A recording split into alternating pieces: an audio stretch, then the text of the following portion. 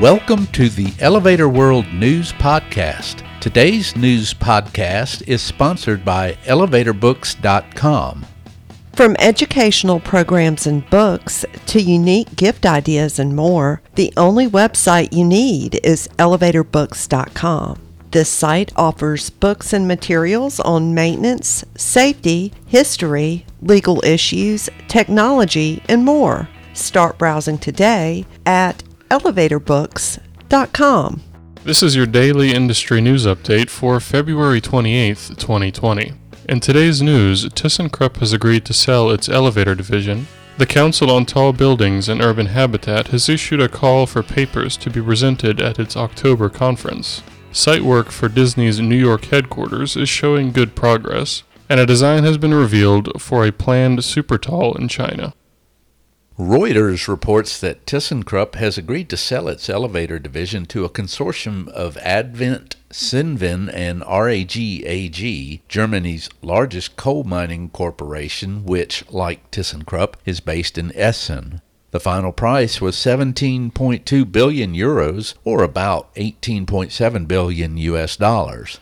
After Kone withdrew its bid, citing terms and conditions that are in the best interest of its shareholders, employees, and customers, amid reports of worldwide litigation from other OEMs, the winning consortium prevailed against a rival consortium comprising Blackstone, Carlyle, and the Canada Pension Plan Investment Board. thyssenkrupp said it would reinvest about 1.25 billion euros, about 1.37 billion US dollars, to take a stake in the unit, which would translate to a 7.3% share that would be used to partially fund its pension liabilities. These, plus its debt, totaled 16 billion euros, or about 17.57 billion US dollars. thyssenkrupp is expected to cut its debt, which will result in a significantly lower annual cash outflow for interest and pension payments. Detailed distribution plans are to be announced in May. thyssenkrupp Elevator will continue to be based in Germany and preserve equal shareholder labor representation. German metalworkers union IG Metall, which represents many thyssenkrupp workers, said jobs and sites will be secure until at least March 31, 2027. thyssenkrupp expects the deal to close by the end of the year.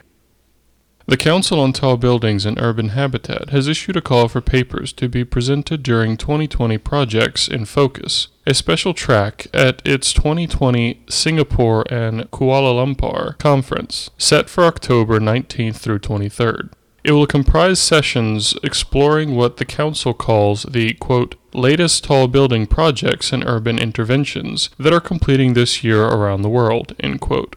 The track is being sponsored by Sun Hung Kai Properties to serve as a showcase for innovation in the tall construction industry.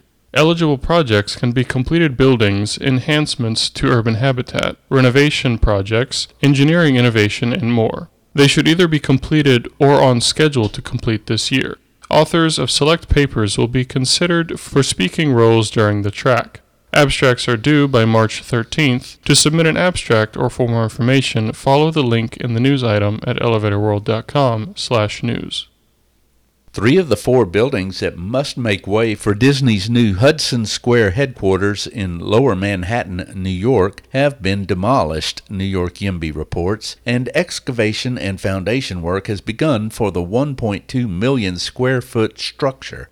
Renderings show a pair of 320-foot-tall towers rising from a huge podium that covers an entire city block at 137 Varick Street, also known as 4 Hudson Square. The towers will rise 22 stories, and multiple setbacks will provide outdoor terraces.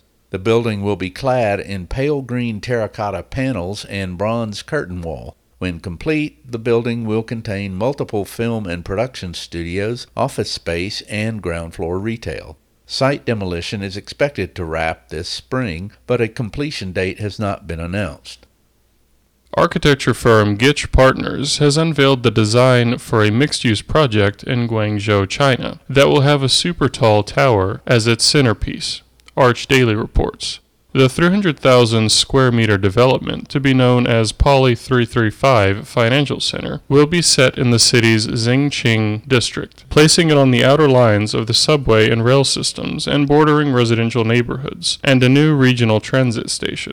The project, developed by Poly Real Estate Group, will include new homes, office and retail space, and a hotel. The main tower will stand 335 meters tall, holding 60 stories and 142,000 square feet of office space. The complex will also have 57-story residential buildings, a 21-story hotel, and a 42,000 square meter retail mall at its base. Completion is expected in 2023. For more industry-related information, visit elevatorworld.com and be sure to subscribe to our podcast in iTunes or the Google Play Store. If you're interested in becoming a sponsor of the Elevator World News Podcast, just let us know by emailing advertising@elevatorworld.com.